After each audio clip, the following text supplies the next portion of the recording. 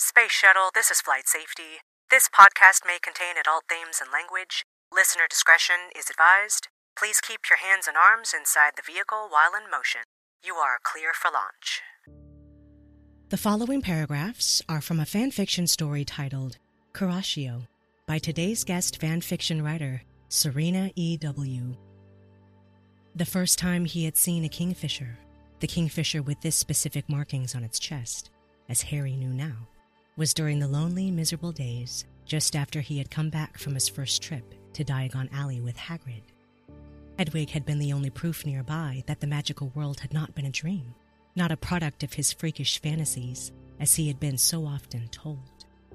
The smaller bird had come in through the window one day and sat down cautiously on the other side of the windowsill, the owl at first eyeing him, for something told Harry it was a male bird, with distrust. He had left the same day, as suddenly as he had come. Harry remembered his first Christmas at Hogwarts, thinking Hedwig, who must have delivered his presents, deserved a treat and a gift too. The other bird had shot in from the owlry's open platform and settled next to her, the snowy owl no longer eyeing the colorful bird suspiciously. Soul, he had named the bird, after the sun he had seen rising at that moment from behind the owlry, its upper side the glittery blue of the awakening sky, its underside the fiery orange of the rising sun. He had not known then that all kingfishers look like this. He had only thought that this was the right name for this bird. Perhaps it had been Harry's imagination, but the bird had glared and ruffled his feathers indignantly in response. And yet, he had answered to the name ever since. Ever since, Soul would be around whenever Harry had found himself injured, often at night or in the early mornings, and on the days when he felt most lonely at Privet Drive. After Voldemort's wraith had passed through him in his first year, he thought he had dreamed of a high-pitched whistle when he had been unconscious. When Dobby had taken the letters and Vernon had padlocked Hedwig to her cage, Soul had felt like his only link to the outside world. At the end of Harry's second year, the smaller bird had perched himself next to Hedwig when he went to gather her for his trip home, turning round dark eyes on the new scar on his wrist. That summer, the bird had fluttered in just soon enough to keep Harry's boiling magic from exploding for another day, before it did, and blew up Marge.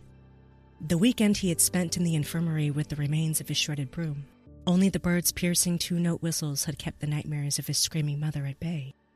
The year after, a trembling soul had been his only anchor in the nights, filled with high-pitched, cold, cruel voices in the death of graveyards that spoke of rebirth, yet killed. In the nights filled with the memory of pain, his arm and his scar throbbing and bleeding, in the days when the very air in his prison of a room felt cold and cruel in the foggy remembrance of screams that were not only his. He remembered checking up on Hedwig that year, after her interception and injury. The turquoise and orange bird had come uncharacteristically close then, hovering in the air for a moment to pick at the bandages on his hand that hid the words, "I must not tell lies." The snowy white owl next to him looked as if she, too, wanted to tear off the cloth, hiding the results of Umbridge's torture. He had clearly seen the markings on Soul's chest then, and it was the same one as this kingfisher.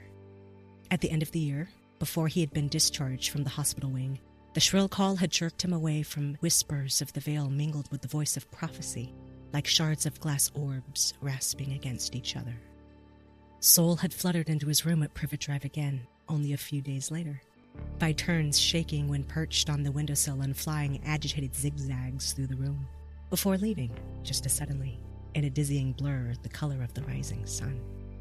On one restless night, during Harry's 6th year, the bird had come pecking at the dorm windows, begging for entry, and promptly settled, once again trembling, on Harry's still outstretched arm with the choked-sounding whistle.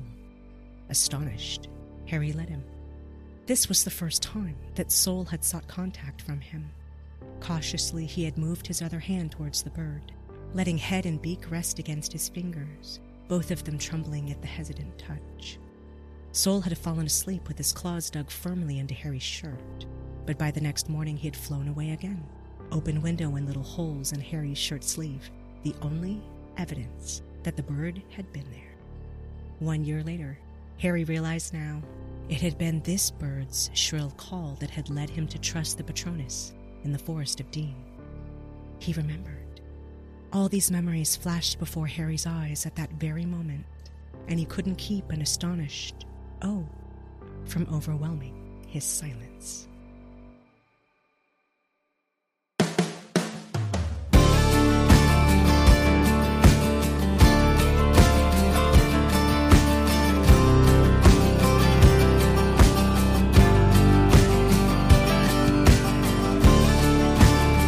To the north, south, east, and west 4 corners of the world, greetings from the wild arid desert of the American Southwest.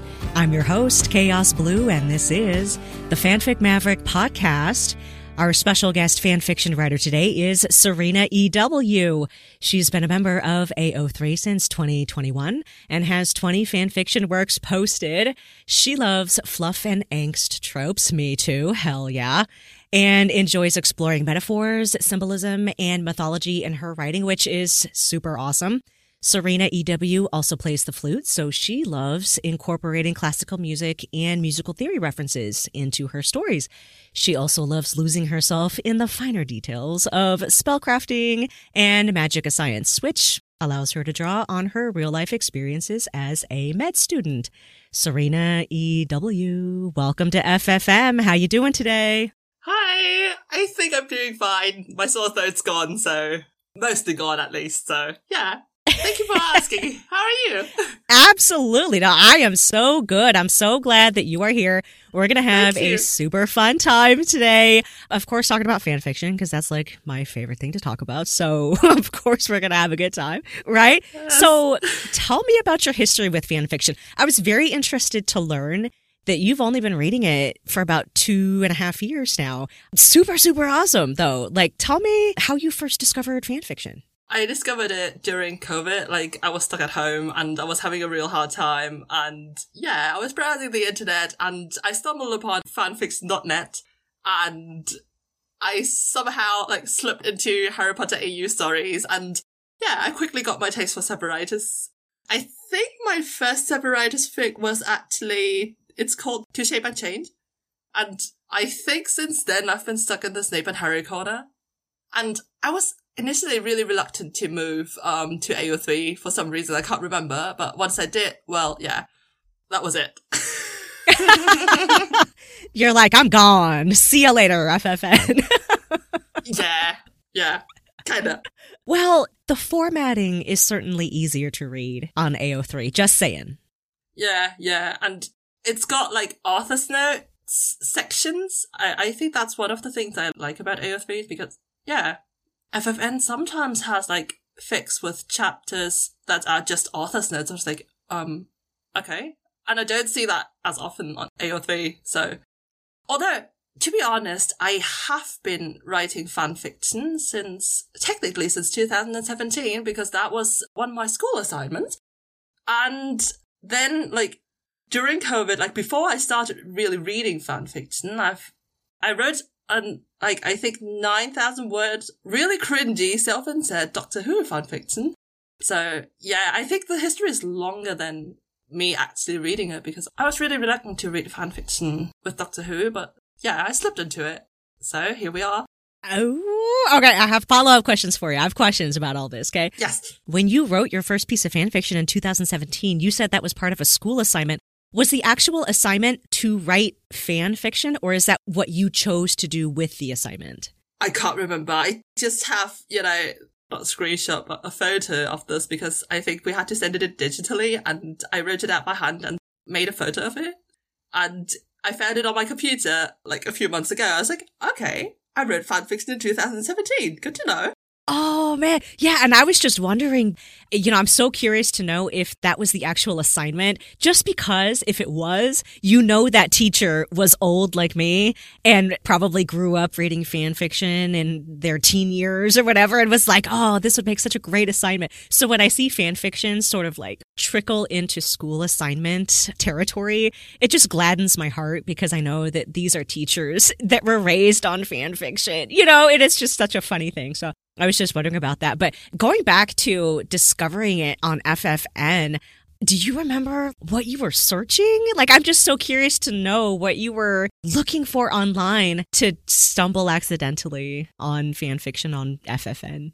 I think, I can't exactly remember, but I spent time on the HP Wiki for about, I don't know, for half a year, I think, and then somehow I just ended up on FFN, and then I was hooked. What were your initial thoughts when you first, you read your very first piece of fan fiction and you figure out, oh my God, this whole site is just full of fics that people are writing about fictional characters. What did you think about that? That's a really good question, because I can, gobble up stuff. Yeah, I could gobble up stuff at super quick paces, so I don't think much. I just read, and then once I read, I'm hooked. And if there's more of that, I go more into it. And so I didn't know what I was thinking after I read my first fanfic, apart from I want more of it. I love that, though. I love that, because you know what? I feel like that is such a genuine, honest reaction, right, to fan fiction. I know that when I first discovered fan fiction, I felt like my mind was blown a little bit just because it had never occurred to me that that was something that you could do. So when I read my first piece of fan fiction, I was like, oh my God, what a concept. But my thoughts on fan fiction didn't really evolve past that until much, much later. In the beginning, my relationship with fan fiction was more emotional, I just knew that I loved it. I knew that it was enjoyable. It brought me so much happiness. I couldn't get enough of it. So it was a very emotional thing for me. At first, it took a really long time for me to start thinking about fan fiction intellectually. So I feel like that's probably the reaction that a lot of us have when we start out with fan fiction. It's like an emotional experience. So you've been reading it about 2.5 years. I'm wondering, what are some of the most surprising things that you've learned about fan fiction so far? And what do you love most about fan fiction in general? So I think what I love most about fan fiction in general, I think this is the easier question for me to answer, because there is such an active and hardworking and talented community out there. All those people behind these amazing stories, oh my God, my mind is blown away every time I see, people on Discord chatting about random topics that come up in their writing. I was like, oh my God, how do people know all this stuff? These are just people from, all runs of life, and it's amazing how, I don't think equal is quite the right word, but yeah, how people from different backgrounds communicate with each other. And those people all pour their souls into writing and creating amazing content for the world. And when I joined the Discord server, I was so blown away by that. Oh my God. I still am regularly, very regularly. I love that. The point about the people behind the writing or behind the creation of all of these fan works, and especially your point about them being from all walks of life, right? Yeah. These are all kinds of different people who do different things and live in different parts of the world, but we're all drawn together by one common language. The language of fandom, the language of fan fiction and writing and creating and loving these things that we love so much. And how beautiful is that we have those things to draw us together, even when we all do come from different walks of life. I think that's beautiful too. Yeah. And I'm regularly amazed at how much my mental boundaries are getting pushed, every day, just because I'm reading along with Discord chats on, fanfic writers servers. Oh my God. Also, second thing, what I love about fan works too is that it's a relative, I haven't had many bad experiences so far, which is what I'm really happy about. So I think, as of now, it really allows me to try out new or relatively new things. Writing. I haven't done much creative writing before. Songwriting. Art, in a way, at least. It's amazing. That is so, so cool. I haven't been in very many Discord communities. The Discord thing kind of, we didn't have that when I was younger, so it's kind of a newer thing, but many of them are wonderful places to be with wonderful people. It sounds like these types of Discord communities can help expose you to a lot of different things that you wouldn't be exposed to otherwise. Yes, exactly. Oh, that's so cool. Okay, so what about some of the most surprising things that you've learned about fan fiction so far? Phew, that is another hard question. Or one of the hardest questions from the thing you sent me. So I think it's the same thing, actually. How many people are behind this and how amazing the communities are. And yeah. You know what? I think that is exactly it. It works for both questions, right? I did not realize when I was a lot younger and new in the fan fiction world, I did not know that a lot of these people that are writing these stories are amazing people doing amazing things in their real lives. It never occurred to me that the writers of these fan fictions could be lawyers or doctors or computer programmers or scientists or, like all of these amazing things. Yes. It just never occurred to me before. And then as I got older, and I started having my own career and started doing things, out in the real world, at some point it finally occurred to me like, oh my God, not only are they writing these amazing stories, but look at who they are, just in their everyday lives. This is amazing. Yup. Oh my God. Yeah. It amazes me every day. Right. And it's just a beautiful thing to get to know people, I think, in the fandom communities on a deeper level than just surface, because then you do get to, hear these stories about the experiences that they've had and what they do. And I'm just amazed by everybody's story. So that's why I have a podcast all about it, because I just love people's stories. It's amazing. Yeah. And getting to know people you wouldn't get to know otherwise. It's amazing. Yeah, that's why fandom is so cool, and being involved in fandom communities, especially, I think, is just so cool because, you just don't know who you're going to meet, Yeah. And it's amazing. So now, speaking of like real life stuff, in one of your emails to me, you mentioned using real life experiences and studies with fan fiction writing for you personally. Tell us more about that. How have you used your real life experiences with your own writing projects? It began with my very first fanfic I was planning to publish, Withered Flowers, because there's a little bit of story behind that. As you said, I played the flute. I used to very intensely, and I don't know whether you listened to the song I sent to you. I did. I love Schubert. He's one of my favorites, so I listened to the entire thing. If it's Schubert, you have to listen to it. I'm sorry. Those are the rules. I don't make up the rules. Yes, it's Schubert. Yes. So I played this in 2019, I think. I actually performed this. I think I still have the video of it. Either way, I was in love with this. This is so amazing to play, and the phrases are just gorgeous, and it's fun to play too, and there is so much emotion behind this. And so this is introduction, theme, and variation on Trockene Blumen, so Withered Flowers, a song by him from a song cycle. And when I listened to the song, I got to know the song because I do some singing too. And it's like, oh my God, this fits so well in Harry Potter Book 7. No one else would think of that. But oh my God, it fits so perfectly. Oh my God. So yeah, which is why I had to write it and I wanted to publish it. And this is how I started writing fanfic. I love that so much because I feel like it goes back to your point of getting to know people in fan fiction communities and just how blown away we are sometimes by the perspectives that people bring into their stories because of what they know and what they do. So you have that musical expertise. You've done music for a long time. So when you look at a story, you're seeing it through that musical lens and you're able to take that and put it into your writing projects. And others couldn't do that who don't have that same perspective and experience that you do. But you can. Isn't that amazing? Yeah, it is, totally. I was like, oh my God. There are a few things which involve classical music in my writing. For some reason, I don't know, it ends up in my writing rather frequently. I was like, okay. Because you said you're a Schubert fan too, I was like, there is The Fate Weaver.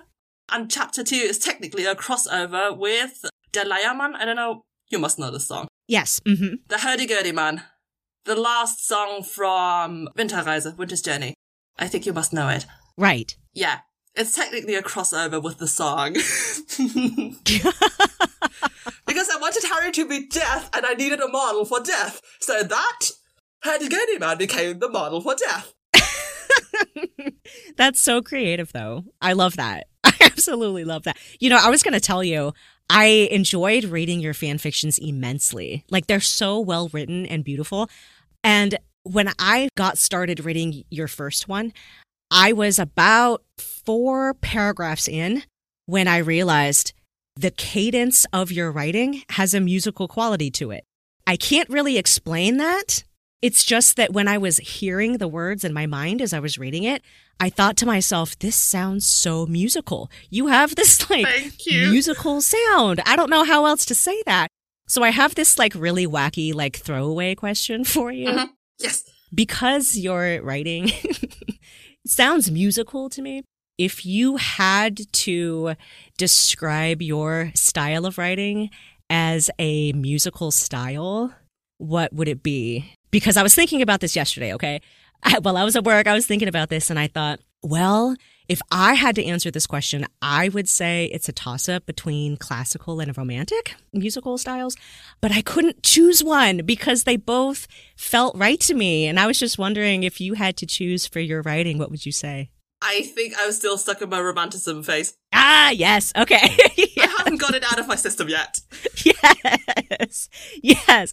Yeah. Well, when I was going through my own musical training, most of the songs that I enjoyed playing the most were also from the romantic period. So I totally get what you're saying there.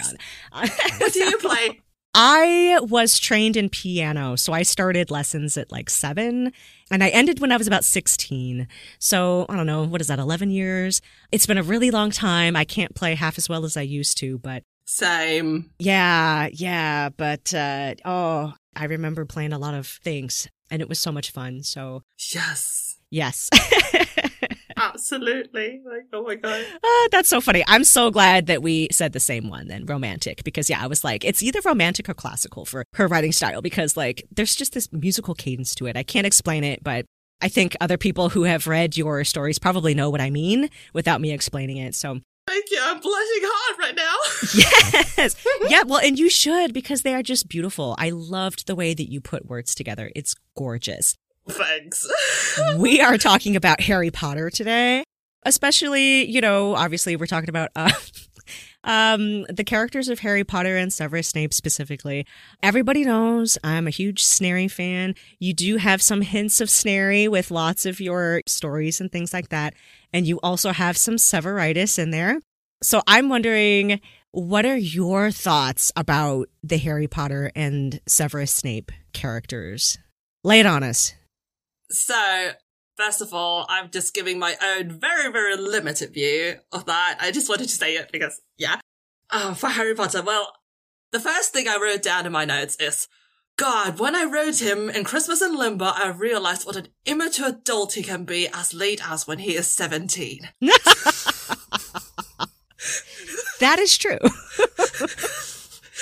Yeah, that was the first thing I wrote down because, So, on the House of Snarry Discord server, Scarlett was streaming the Harry Potter audiobooks, and I found myself wondering actually about the flashes of insights Harry has at times.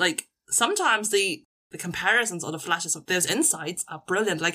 From book 1, there is a comparison with a horse somewhere in there. I can't even exactly remember what exactly it is, but it's stuck in my mind because that comparison isn't something many people would ordinarily think of, and it makes so much sense, So, those insights can be right or can be wrong. I mean, he's impulsive, he's, reckless. He tends to judge prematurely at times, but the intelligence is there. Absolutely. I've heard people say he seems to navigate the world more intuitively. Yes, totally.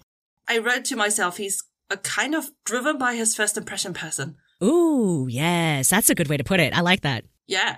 If you don't give indication that you don't like me, I trust you. But if you seem to hate me, I hate you back. And nothing can change it unless it's life-changing. Unless I die. Unless I die. Oh, that's funny.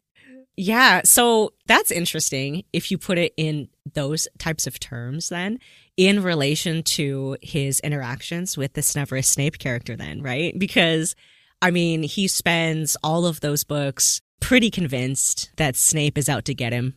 I mean, that's his first impression of Snape, and it kind of doesn't really change much through the books and stuff. So it is very interesting to me when I'm reading stories with these two characters, how the writers choose to navigate that issue. You know what I mean? What is the moment or what is the thing that would make Harry Potter change his mind about Severus Snape? But that's always an interesting question to me. I think it started in book 5 with Snape's worst memory. I wanted to say Harry has like a good heart in spite of everything, which makes him so lovable. And he's like a person who is capable of deep empathy, and that shows in that scene, because first reaction when he like sees the memories, like I think he says in the books, he's not horrified like that Snape found him watching the memories, but like, or horrified about punishment or something. He is appalled at his parents and Sirius's behaviors. So I think the change somewhat had to start there, or at least he is like capable of empathizing with Snape. So the seeds of change. Yeah. Right there in that little bit where he sees something he wasn't supposed to see about his nemesis's background. Yeah. Oh, how interesting. I love it. Okay, keep going.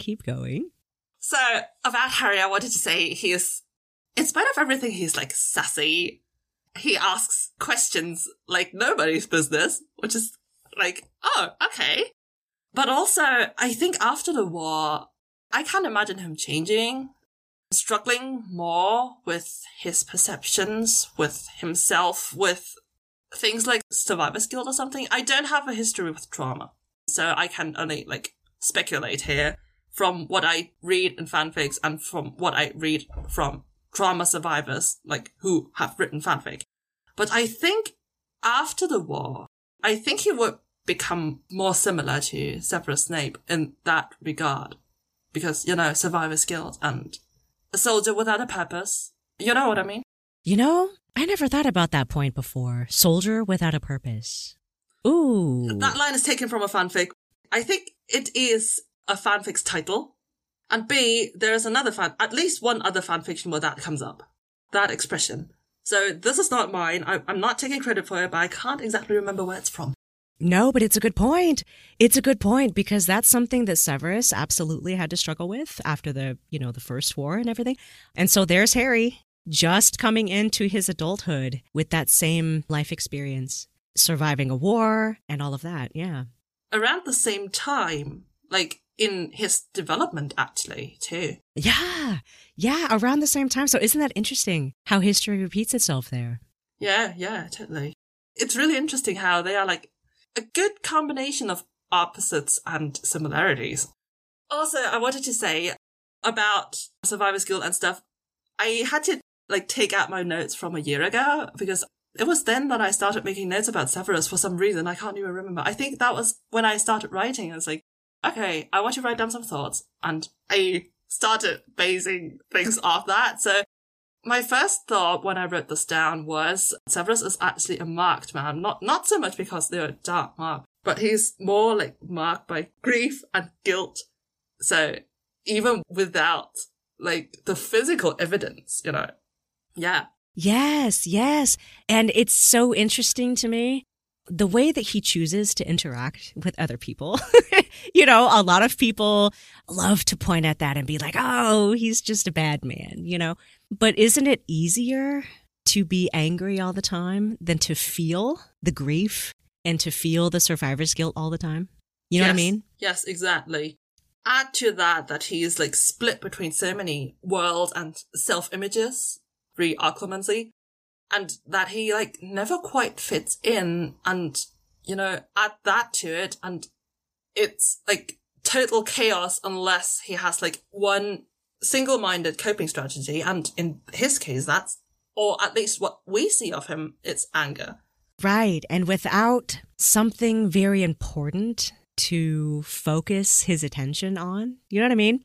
That whole soldier without a purpose thing kind of comes in there because I feel like he's the type of person that would flounder a little bit if all he had to focus on was the drudgery of, I wake up every day, I teach my students, I grade my papers, I go home, I eat my spaghetti for dinner, and I go to sleep. It's a very it's a very dull kind of life, Existence, yes. Yeah. And I almost feel like he's the type of person that would flounder with that. But then I forget what book is it, book 5 maybe, when he has to become the spy again. And all of a sudden he has that singular purpose And I don't know, he just seems like the type of person that would thrive under that singular purpose a little bit more than he would under the drudgery of nothing. Yeah, now that you say it, it makes me sort of think that, I don't know, I wouldn't have said he likes it, but he, like, accepts it because he thinks, feels, knows.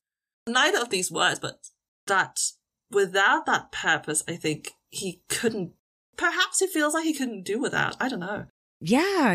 It could just, I don't know, give his life a little bit more meaning with that singular purpose than without it. I don't know. I'm just spitballing here, but yeah, same. Yeah, he's such a fascinating character. And you're right that between him and Harry, there are many similarities and so many differences. And it is just really interesting to see how the two of them navigate each other with those similarities and differences. Yeah, totally.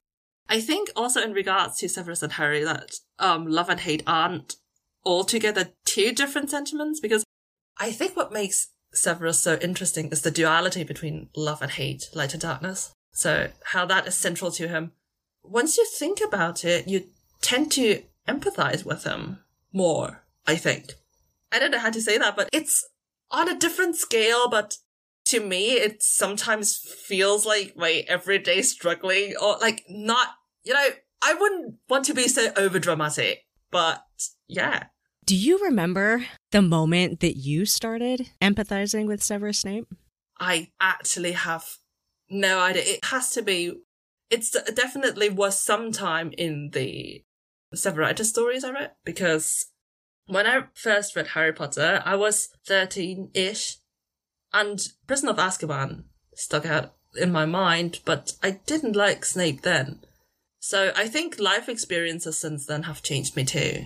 That makes perfect sense. I know a lot of people that started, I don't know, empathizing with Severus Snape a little bit more once they got older, because it feels to me like a lot of the things that make Severus tick are experiences that he had as an adult.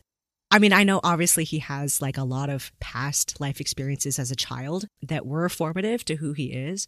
But a lot of the other stuff happened to him as an adult, And so, I don't know, it just seems easier almost to empathize with him from an adult's perspective, if that makes sense. Yeah, or maybe, if I may amend your statement, I think it's like, it is the experiences that make him an adult when, like, regardless of when they technically happen, like, at what age they technically happen. Yes, that's it. That's it. Thank you. That's perfect. Yes. They were very adult experiences that he went through, regardless of how old he actually was.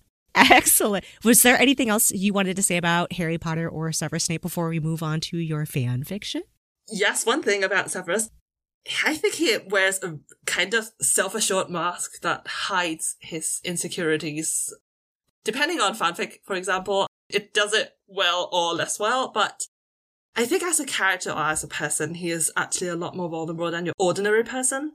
I feel like, at least. I don't know, because he's just so complex. I mean, if you don't have this internal perspective, it can be hard to, like, it is definitely hard to empathize with him, but, I don't know how to say that, but it made more sense in my head. Tell me if this makes sense to you, because that was my experience. When I was reading the actual Harry Potter books for the first time, it was in, oh God, I'm trying to remember what year I started reading Harry Potter. It must have been like 2004 or 5, maybe. I think it was 2005.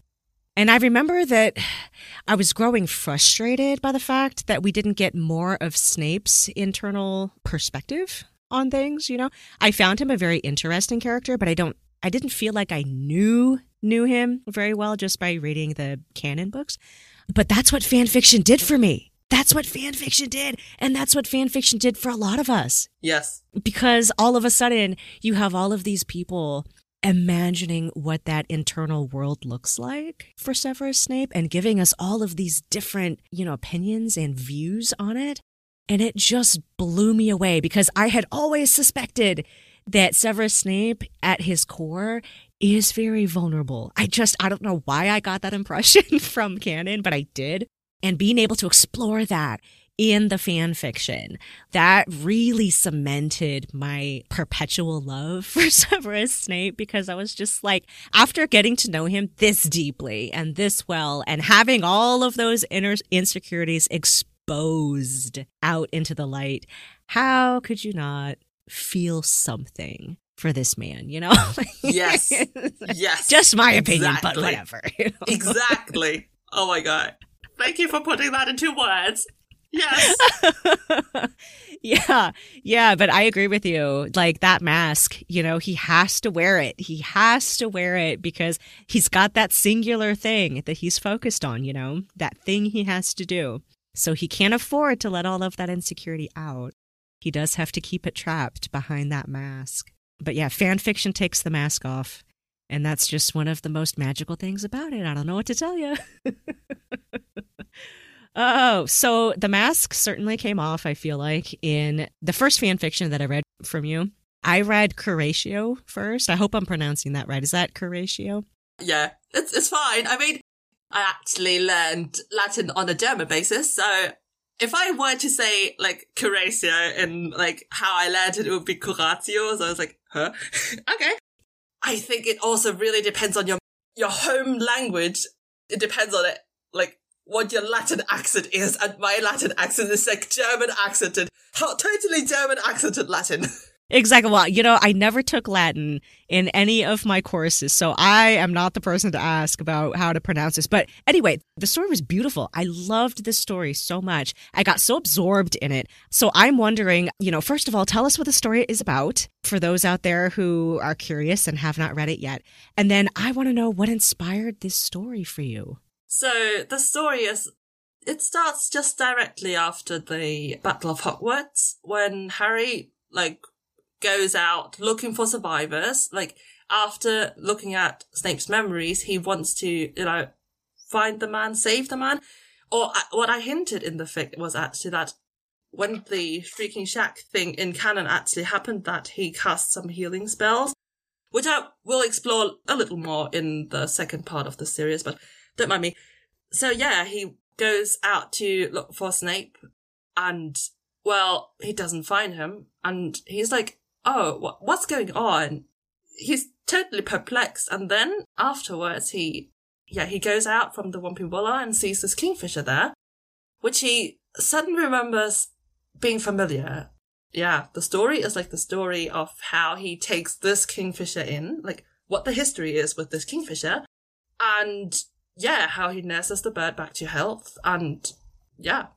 Oh, that's so cool. You used some myth and symbolism in this story. I was hoping that you could talk about that as far as, like, you know, partially what helped inspire this for you. Yes, yeah, right, inspiration. So, you make it sound really deep, but actually this is, like, the first part of a 3-part story, and it started off as the first prompt I wanted to claim for Oktoberfest, because that's what it was written for, is the Patronuses, like Snape and Harry's Patronuses, and how they reflect each other's love, whatever. And so, okay, for some reason I had to think of kingfishers, because kingfishers, like, it made me think of Alcyone and Sakes. I hope I'm pronouncing that right. Because my first thought was actually that to Severus, if his Patronus were, like, both their Patronuses were actually kingfishers, it would symbolize to Severus that the person, aka Harry, who died and came back from death through the power of love. I guess that was what I was thinking. But then I changed around the idea, because then the prequel ideas came in. So my mind was like, okay, I have to create a backstory on how these forms got to change from what we see in canon. So yeah, now I find myself liking to write Severus fakes his death after the Battle of Hogwarts stories for some reason. I don't know why. So the kingfisher, like, in this myth basically, I hope I'm not getting it, like, totally completely wrong, but this myth is, like, basically, okay, 2 people love each other, and then one of them goes out exploring, looking for a prophecy, actually, because I found that connection really funny. And then he doesn't come back because he's killed on the way. And somehow the power of love, or the gods, or whatever, they manage to, like, give the 2 of them some sort of life back again. So that's what I was thinking about, actually. Oh, and I couldn't help but want this happy ending because I'm a notorious happy ending person. I know it doesn't seem like it recently, considering how much angst I'm writing, but yeah. Oh, and you certainly did give us the happy ending on this one. Oh my God, the last lines, or the last couple of lines on this fic, are especially beautiful. I mean, the whole thing is beautiful, but like... Thank you. That last line, it was like, oh my God, that's one of the most beautiful ending lines I've ever heard in my entire life. Like, I loved it so much. It ends on this gorgeous note, but I loved this whole thing. I loved that it was sort of based on that legend of loss and reunification through the power of love.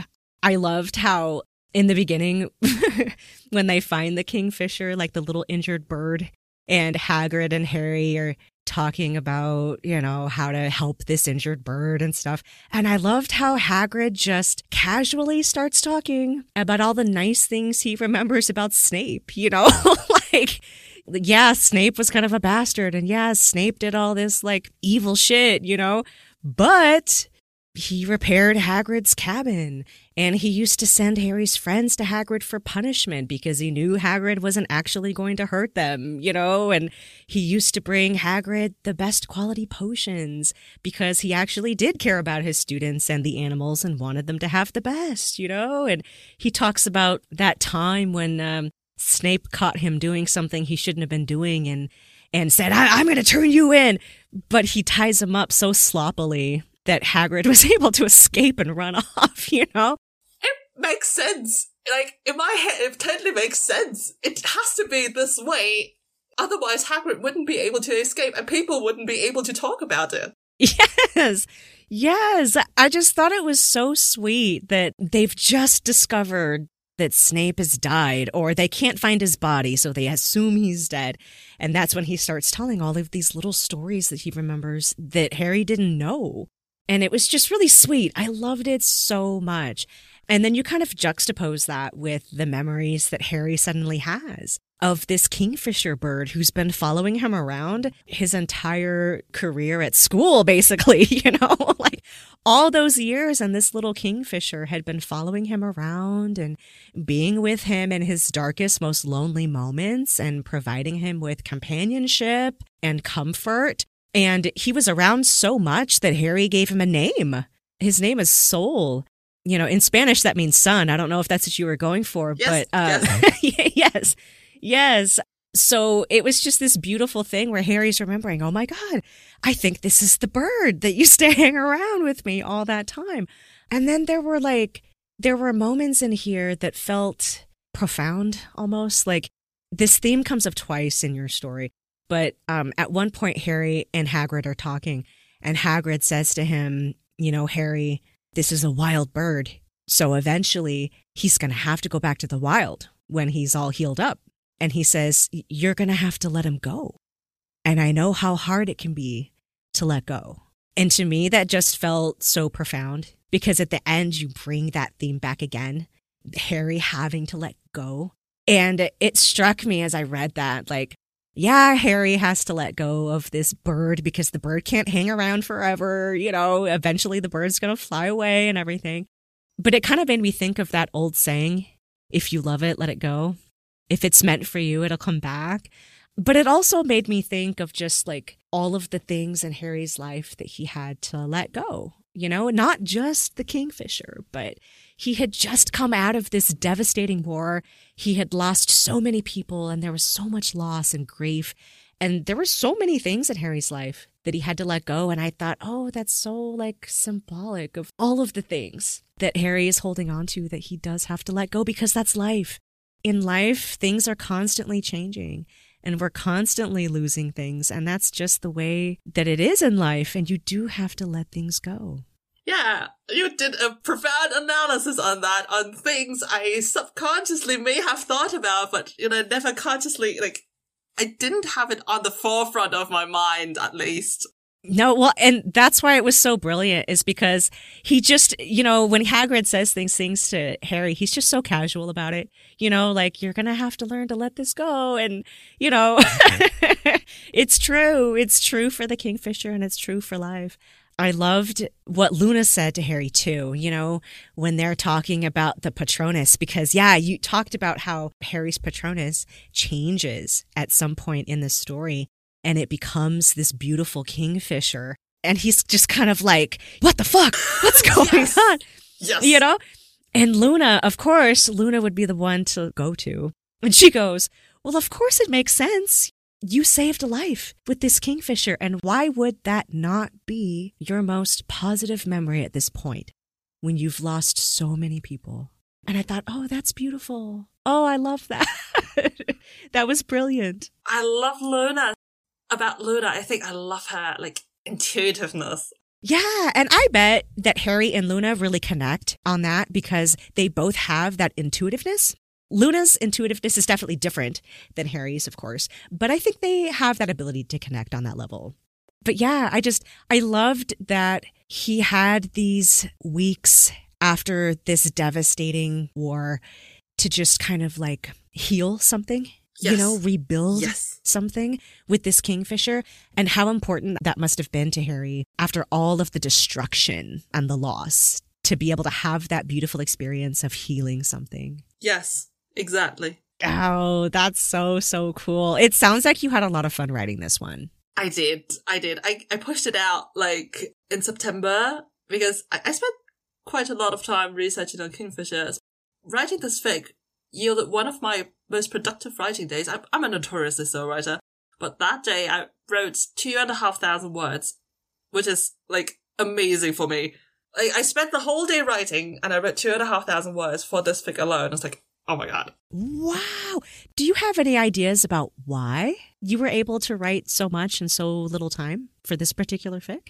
I think it was because I actually sat down and wrote it. Because sometimes you really need that.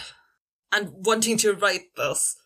At first I was really, really panicking because I was like, okay, I need to write this. I really need to write this. And I've been bugging people on the House of Snarry Sever with it because, I dragged some fandom friends into voice chats, push me to write. And in the end, we chatted and didn't write. But, at the end of the evening, I did still write 500 words, I think. But afterwards, it got easier. So, because that story had time to stew in my mind, and Also, one thing that makes this perhaps sound not so profound, this fic, but just one thing. Who will appreciate the humour of the large beak of the kingfisher and the feathers that by nature have to be slicked well for the bird not to drown while hunting? Right. Unexpected, but it makes sense. It does, though. It really, really does. I loved how you included pictures of kingfishers on the second chapter. Because when you click onto the second chapter of that fic, it's really just a collection of beautiful pictures of kingfishers. And I'm so glad that you did that. I love looking at birds, but I don't know the names of any birds or what they're supposed to look like. So that was just really cool to see, oh, that's what they look like. Oh my God, they're so pretty. They are. They absolutely are. And they are at least in Europe, they are almost ubiquitous. And I didn't know about that. And now when I'm wandering through the local park or something, I'm always on the lookout for birds. And Yeah, we should all be on the lookout for birds. Because you never know when it's a loved one come calling. Yes. So, exactly. Yeah, it was such a lovely piece. I enjoyed reading it so much. Thank you. And then I moved on to Christmas in Limbo. Yeah, which is unfinished. It's a work in progress. But this one I am so loving. Correct me if I'm wrong, but I was reading through the author's notes before I started reading it. And I believe that this is based loosely on Christmas Carol? Christmas Carol. Charles Dickens' Christmas Carol, yes.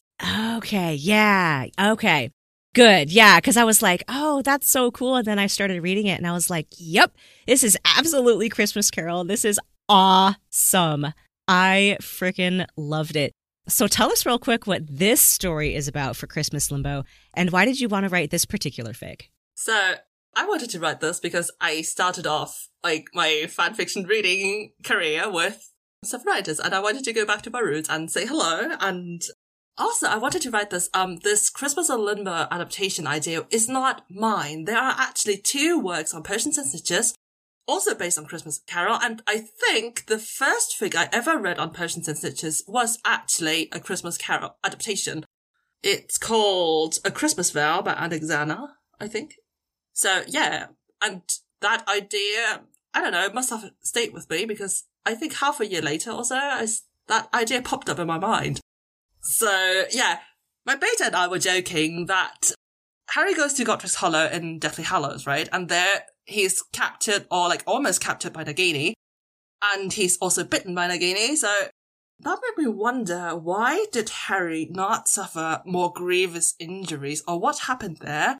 And my beta and I were like, okay, it's plot armor. It has to be plot armor. And so we were joking, okay, how about transferring the plot armor to Nagini and instead of Harry? And what happens if Harry actually gets captured in Godric's Hollow? What happens then? It was a starting point. And since I already did a Limbo rewrite scene, for some reason I like doing Limbo rewrite scenes because I don't know why. But yeah. So basically, when he's captured, he finds himself in Limbo, and then he meets Snape. And, well, everything is like going crazy because then Lily turns up too. And yeah, so, and this is the part where the Christmas Carol adaptation truly starts. Like Ghost of Christmas Past, Christmas Present, Ghost of Christmas Future, and so on and so forth. Yes, Lily sort of serves as the guide here, at least in these first parts that I read. It was super, super interesting, even though I think there's 3 chapters so far on this one, and they're not terribly long, but I loved so many things about these chapters. Thank you. I loved how you describe, Snape's eyes growing empty when Harry suggests that Snape was just waiting for the right time for Harry to die. Harry comes out of the gate here, like, really angry. When he encounters Snape in this limbo space, he's like, oh my God, I hate you. I'm going to kill you, blah, blah, blah, blah, blah. Yes. He's so angry. Snape is just as vitriolic back. But that moment when Harry says, you were just waiting for the right time to kill me, for the right time for me to die. And you describe Snape's eyes just growing so empty. And I was like, oh, that hurts. That's so good. I love that. Thank you. Because it's just that little detail of, oh, Snape slipped. He showed his real emotions for like 5 seconds. And then I loved how you describe Harry not noticing how his voice grows cold and rigid and sounds just like Snape's when he's getting angry. And I was like, oh, I see what you did there. That was clever. I'm trying to drop the hints. Yes, that was a good one. For the reveal, which is already tagged and thus spoilered, but hey. Also, Snape's eyes go blank. At that point, I wanted to add Snape having an opposite reaction to those. Like, if people are agitated, their breathing speeds up, right? And he doesn't. I think I say something like how his breath fell into an almost counted rhythm. And also such subtle things that Harry picks up on them. It's like, okay. Yeah, there were so many subtle things in this fic. Even though the chapters aren't too terribly long, there was so much subtlety here that as a reader, it was actually really fun to slow down on the reading and pick them up one by one and be like, I see what you did there. Oh, I see what you did there. Like, that's so cool, because you're really like laying careful groundwork here for later parts. And it was just really, really great. I think my favorite part, though, there's this scene. I can't remember what chapter it's in.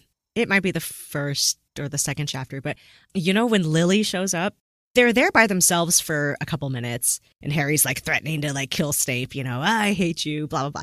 And then like Lily shows up. But for some reason, they're both super distrustful of Lily at first when she shows up because she could be lying about who she is, just because she looks like Lily doesn't mean that she's Lily. And so both of them are kind of on edge, like, oh my God, like, who is this, And I loved that tiny little detail you put in there about Snape very quickly putting himself in front of Harry and throwing his arm out because he has no idea who this woman is and if she is who she says she is. And it reminded me so much of that scene in the movies, Yes. When Lupin has turned into that werewolf. I was thinking of it. Yes. Oh my God. I'm so glad that we were on the same track mind there, because that is the exact scene that I thought of when I read that in your fic. And that scene for me was one of my favorite scenes of the entire series of the Harry Potter movies, because there are these moments where Snape cannot hide his feelings, his true intentions. And it's those scenes when there's danger and he actually really does want to protect people and keep them safe. And so he didn't even blink. He just throws himself in front of the werewolf. And then here in your fic, he doesn't even hesitate. He just throws himself in front of Harry like it's nothing, And I just thought, yep, if you ever had any doubt about how Snape truly feels, it's moments like those.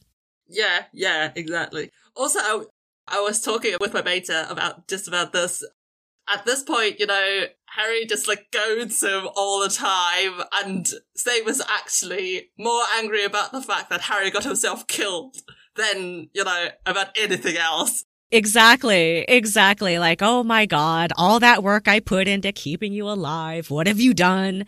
Idiot boy. Literally. Yes. So that was definitely a really cool scene. I think that was my favorite so far.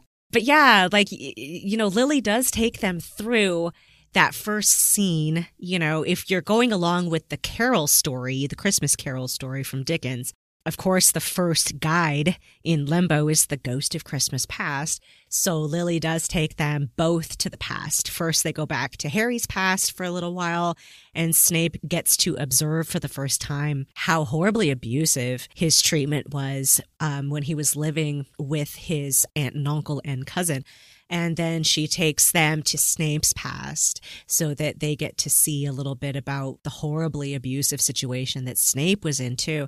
And it kind of goes back a little bit, Serena, to that thing we were talking about before about once you get to know these characters, right? Once you get to know their backstories, and that's kind of what they're doing here with each other. They're having this really unique opportunity to see the unfiltered past experiences and memories from the other perspective for the first time. And that changes you, I think. That can change you, and that can change your perspective on the other person as well. Yeah, exactly, which is what I intended. Also, I really hope Chapter 4 doesn't go down the drain, because I'm still stuck on it. I still have no idea what to do. I'm having ideas, but it's nothing is formed yet, so I hope it doesn't go down the drain. It absolutely won't. It sounds like you have a really great writing community behind you. Yes, I do. So many awesome people. Yes. And all those awesome people, I have no doubt that y'all are going to figure it out, and it's going to be brilliant. I just know it. Yes. I used as a prompt from the Potions and Stitches bingo, which I shall read from the community. And yeah, I was asked to advertise the PNS bingo because that's what I'm participating in, and which inspired my own bingo challenge, which I put up just yesterday because I wanted to get it done in time. Either way, one of the prompts in this event was similarities too obvious to ignore, and I wrote it several times in the comments, but the more I wrote it, the more obvious it became to me, how similar it is. Down to, you can reasonably argue that Tobias Snape was not a thin man, but a round man because alcohol and stuff. Down to that point. Yeah, that was so super interesting to me because I don't think I'd ever seen him portrayed quite that way before in fanfiction. So that was very interesting. Yeah, as I said, the more I wrote it, the more it made sense. The more obvious it became to me. So, yeah. That is so cool. I loved it. And so we're definitely looking forward to more scenes there. There's still the Ghost of Christmas Present and the Ghost of Christmas Future to look forward to. So that'll be super cool. I can't wait to see what the end is there. And then the reveal, of course, because I believe this is tagged Severitus, right? Yes, it is Severitus. There's the reveal. I wanted to talk a little bit about Severitus, actually, because we've never addressed Severitus on this show before. We've talked a lot about Snarry. I love Snarry. Okay, can I just say really quick, I had no idea that that's how it was pronounced until like 3 months ago. Same. Yeah, I've seen that word for so many years and never knew how to correctly pronounce it. So my apologies to the Severitus gods for angering you for so long. Same. Yeah. I was corrected like about half a year ago. It was Severitus and not, I don't know, some German mangled variant of it. In my head, I was calling it like Severitus or something weird like that. Never heard anyone say it before. And then somebody said it to me like 3 months ago and I was like, oh my God, that's how you say it. Okay. But you sent me this really interesting article from Fanlore about the origins of Severitus. And that's where I discovered that it's called Severitus because the writer Severitus is the one that came up with the prompt event back in the 2000s. Yeah, the very original Severitus challenge, so to say. So, first of all, I wanted to say I am in no way, shape or form representative of the Severitus community because I guess like kind of half of the community wouldn't want to read my works because I ship Snarry too. But yeah, the Severitus challenge is basically, it's a what if Severus Snape was Harry Potter's biological father challenge. Severitus readers or fans out there, correct me if I'm wrong, but I think it gave quite a boost to the community. It wouldn't surprise me. I don't know much about it myself. I think it's awesome. I just don't read a whole lot of Severitus, so I don't know much about the community either. But I would imagine that it did create this amazing boost for the community, and it became a thing all on its own. Now we use the original prompt writer's fandom name as the name of this trope. Yeah. Almost the whole genre, actually, in Harry Potter, at least. Now, correct me if I'm wrong, but my understanding of Severitus was always that it could either be that Snape is Harry's biological father, or the story could be that Snape is filling that father role in some sense, like maybe he adopts Harry. I've seen a lot of Snape adopts Harry stories described as Severitus as well. Yes, the term Severitus and some variations of this term, Sevitis, I think, is one, and Severitis with double I, though I have no idea which term means, but basically the term Severitus has since widened out into all kinds of platonic Snape mentors Harry stories, like being mostly in a parental function.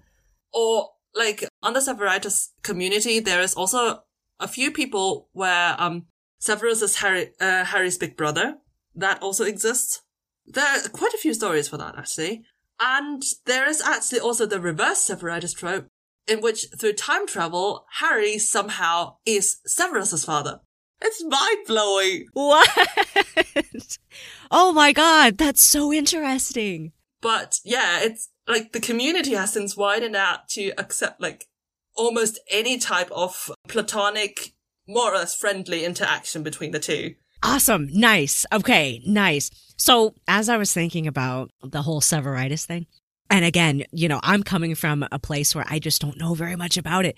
But one of the things that fascinates me to no end about fan fiction and the way that we give these characters different types of relationships is that viewing these characters in different types of relationships can give us different perspectives on who these people are. And so I'm very curious to know, in your opinion, in what ways does Severitus offer us a different view on Harry and Snape as characters? I thought long and hard about this question when I prepared for this. I actually also asked the Potions and Snitches community for help on this, but I think, to me, at least, the main distinction I draw between the two ships is in age/maturity of the characters.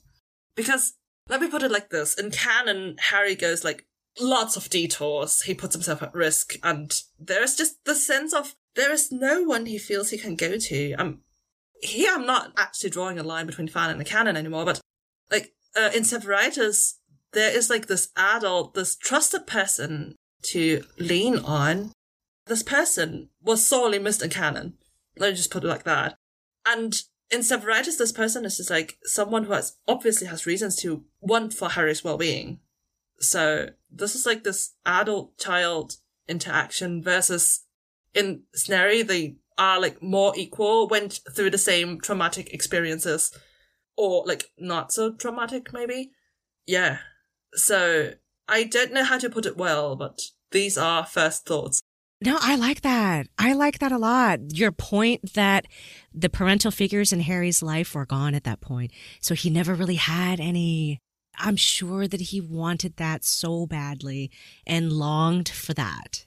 This is a biased opinion, of course, but I mean, honestly, what better person to fill that for him? Because here are just some thoughts off the top of my head as I'm talking right now in this moment.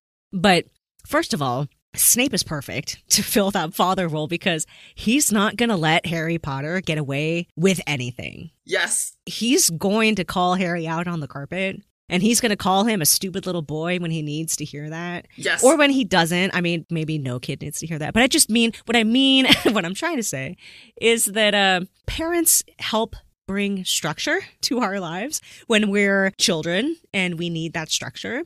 And sometimes we need rules and boundaries and things like that. And a lot of times those things are coming from our parent figures, our guardians, you know. And so Snape can definitely fill that role for him, you know.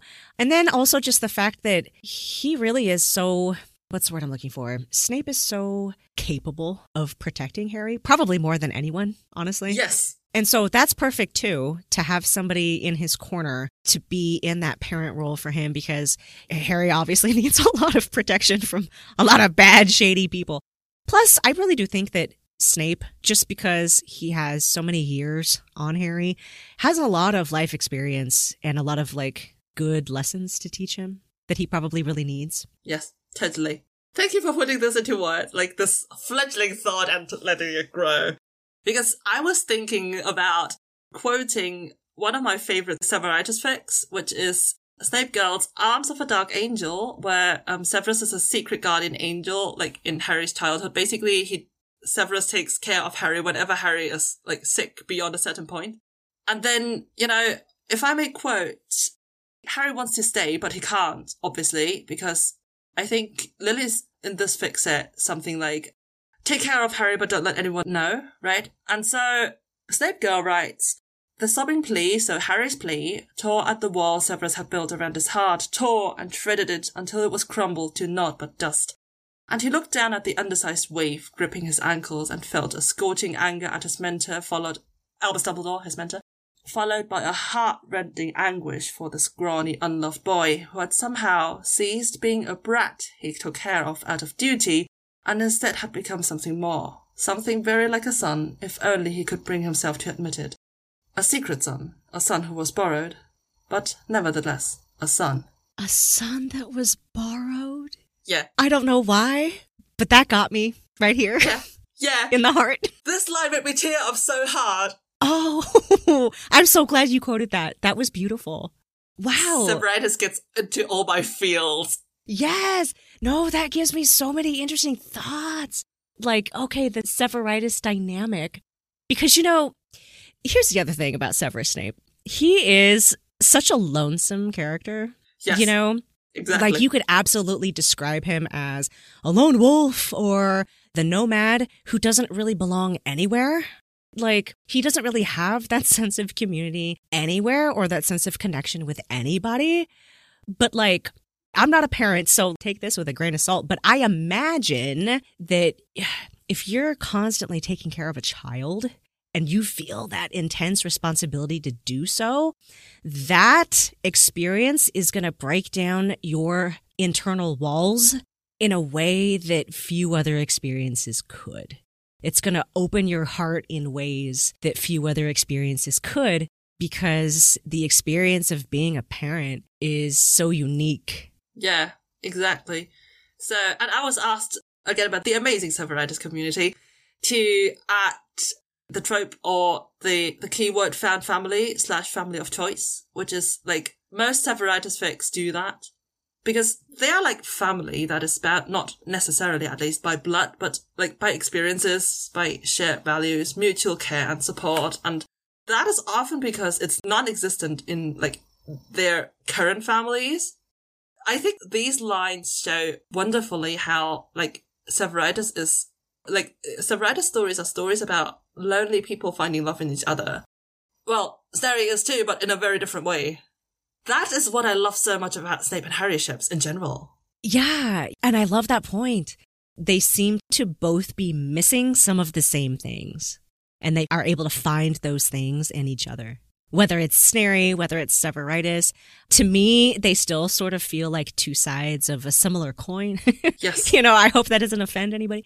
But it's just kind of coming at it from different perspectives as far as the interactive relationship between the two. But so interesting, though. So interesting. I love that, though. I love that. Wow. Okay. I'm glad we had this conversation.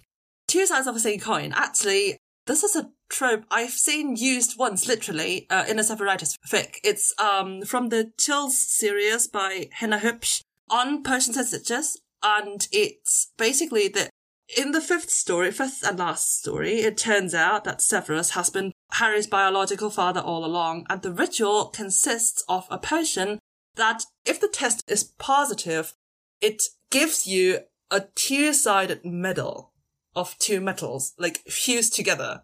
So I think this expression isn't too far off. I love that series, by the way. Wow! And I just came up with that off the top of my head. How about that? Oh my God. That's so cool, though. Because, yeah, I'm so used to talking about Severus and Harry from a Snarry perspective. So this was really fun, actually, to think about it in a different perspective, to imagine a different type of relationship. Because, I'm always so curious about how changing relationship dynamics changes, like, everything. I'm constantly asking questions about that because I find it so fascinating. But I was wondering, from the two fics that we talked about, either Curatio or Christmas in Limbo, did you have any favorite lines or scenes from either of those fics that you were the most proud of? So, of Curatio, I think that's one thing we haven't mentioned yet. Or, like, I have talked about it, but I love the, like, subtle humor in there too. Like, the kingfisher stumbling into a cake tin full of fish. I laughed myself silly when I wrote this.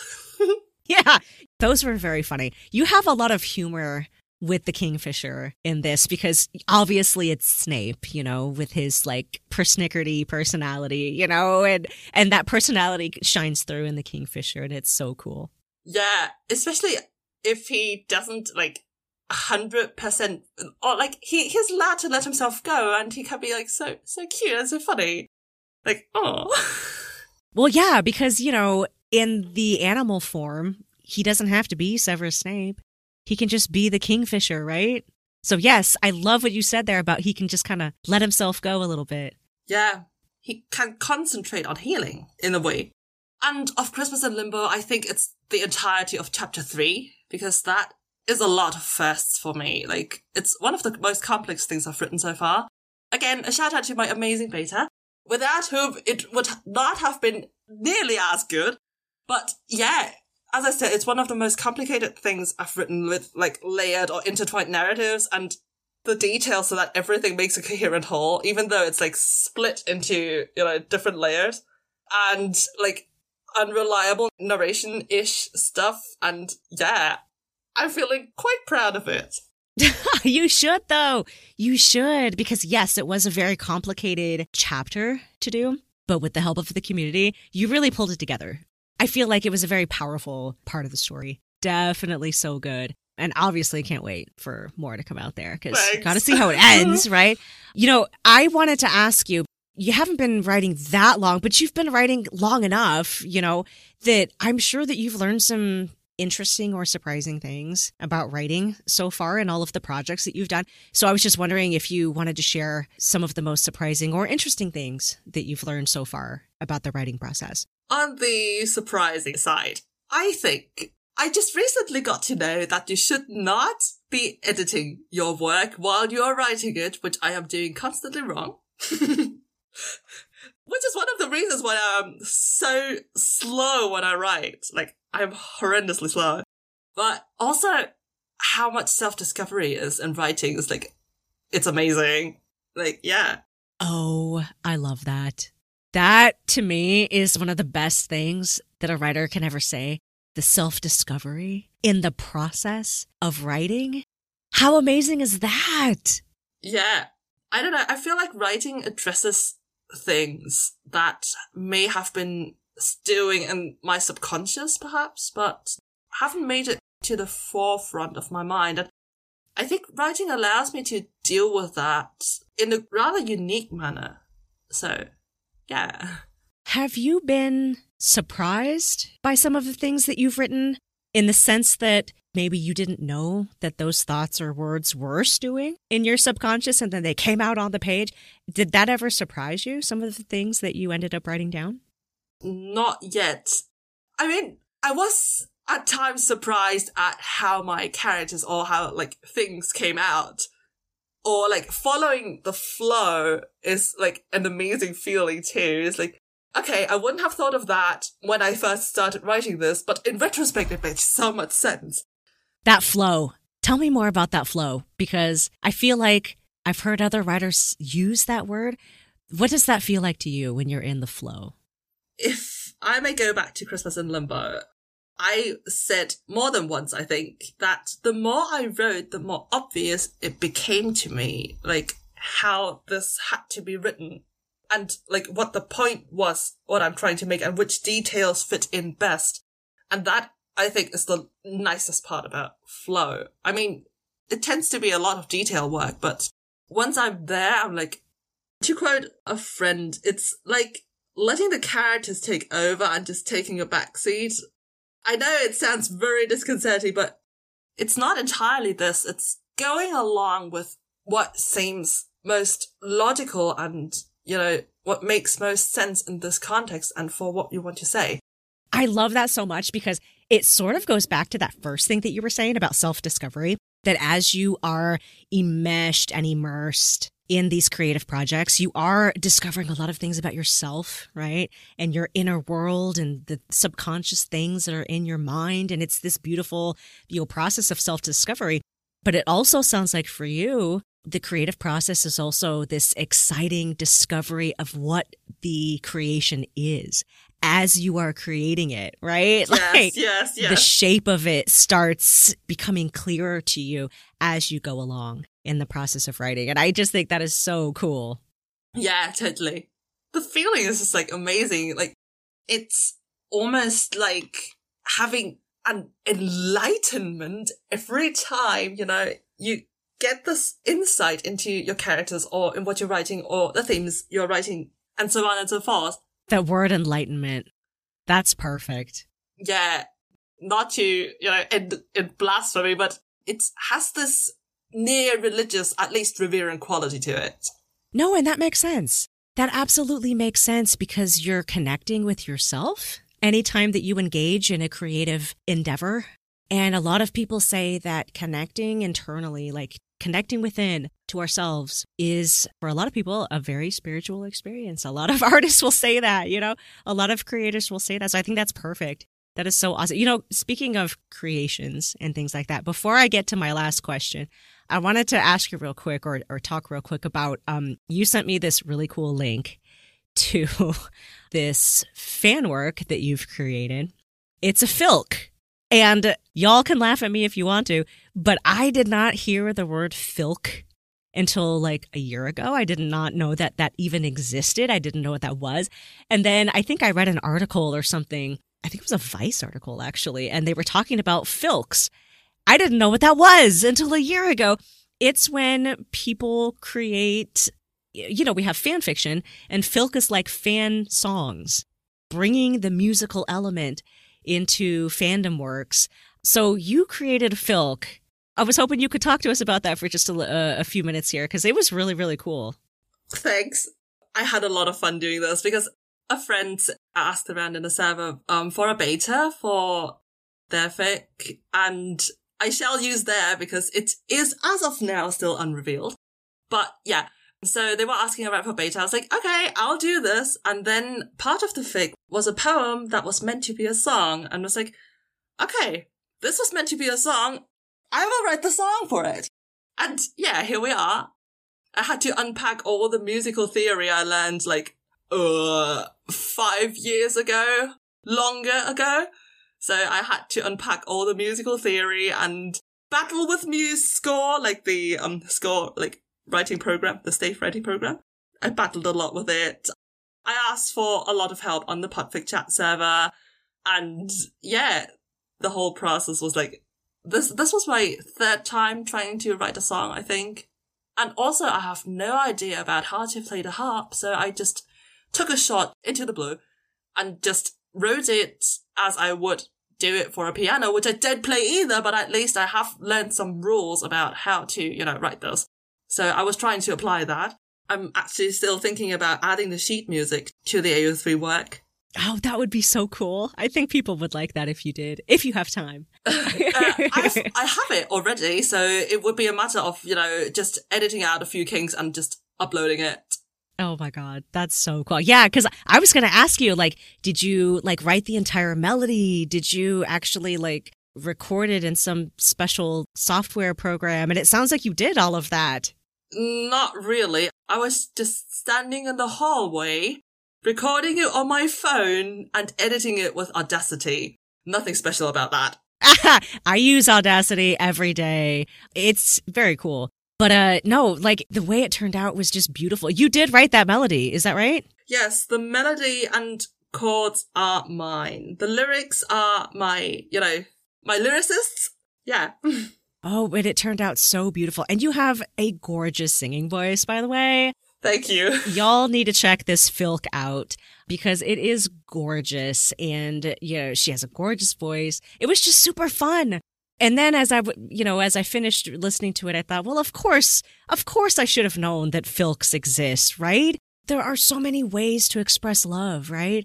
We love all of these different things in fandom and we want to express that love. And so, of course, we write a lot of fan fiction about it.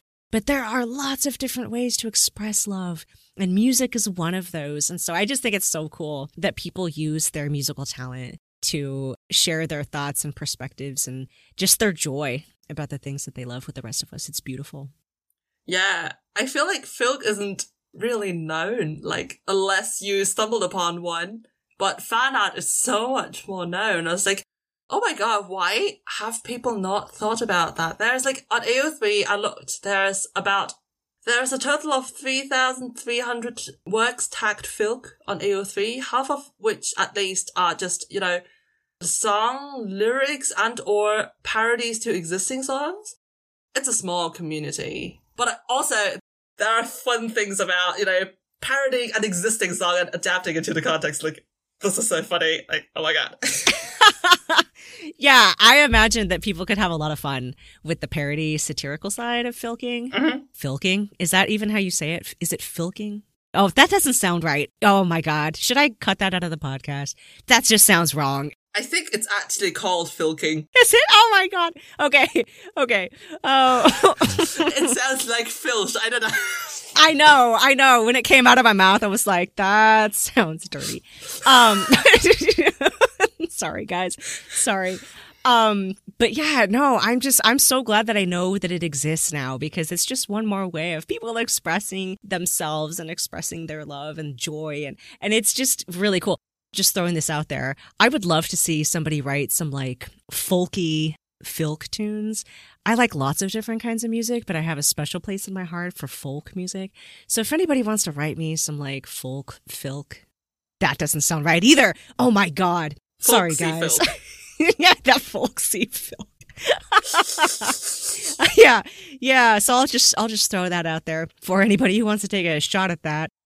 Okay, so we're coming to the end of our show today. Do you have other fan fiction writers that you'd like to shout out on the podcast before we get out of here? So many. First of all, from the communities to the individuals. For the communities, I'd like to say lots of thanks to the Fanworks Central server, which has become my home server for, Harry Potter writing or writing in general. Then the Fanfic Writers Guild, also on Discord. There are so many people on there who have so many specializations. I was looking for title help, actually, for one of my fics, and my amazing beta for that fic actually went all middle person for it and, spent hours just working out the details of that one Latin phrase I wanted to use as title for my fic. Then the Podfic chat server for super quick filk help, and the ship-specific servers I'm on, meaning House of Snarry, Potions and Snitches, The Snarry Sever by my friend. Which brings us to the individuals, which is Renee, Mothboss, Clary, Nocturne, Chelony, Amelia, Dark Tony, Binti Muhammad, and the last person, I don't know her really well, but I love her fics. It's Lara Onyx, and oh my god, I love her fics. They are my comfort reread, and I thank you so much for writing these fics. And thank you to all these people and communities for supporting me by screaming at my ranting and my venting and, because I can be hard to handle, and I want to thank you all for putting up with me, and yeah. Thank you so much for those. Community. What a thing, huh? It's the best thing in the world. I love it. I love fandom communities so much for all that we can give to each other and all of the things that we discover about ourselves in the process. So that's beautiful. Thank you so much, SerenaEW, for joining us today. It's been a pleasure. Thank you. Thank you for hosting. Absolutely. Check out her stories on AO3, folks, and give her some love. You can find the Fanfic Maverick online at fanficmaverickpodcast.com, on Tumblr at fanficmaverickpodcast, on Instagram and Twitter at fanficmaverick, and I can always be reached at fanficmaverick@gmail.com. Thank you all so much for listening. Don't forget to subscribe, and I will see you next episode. In the meantime, keep on rolling.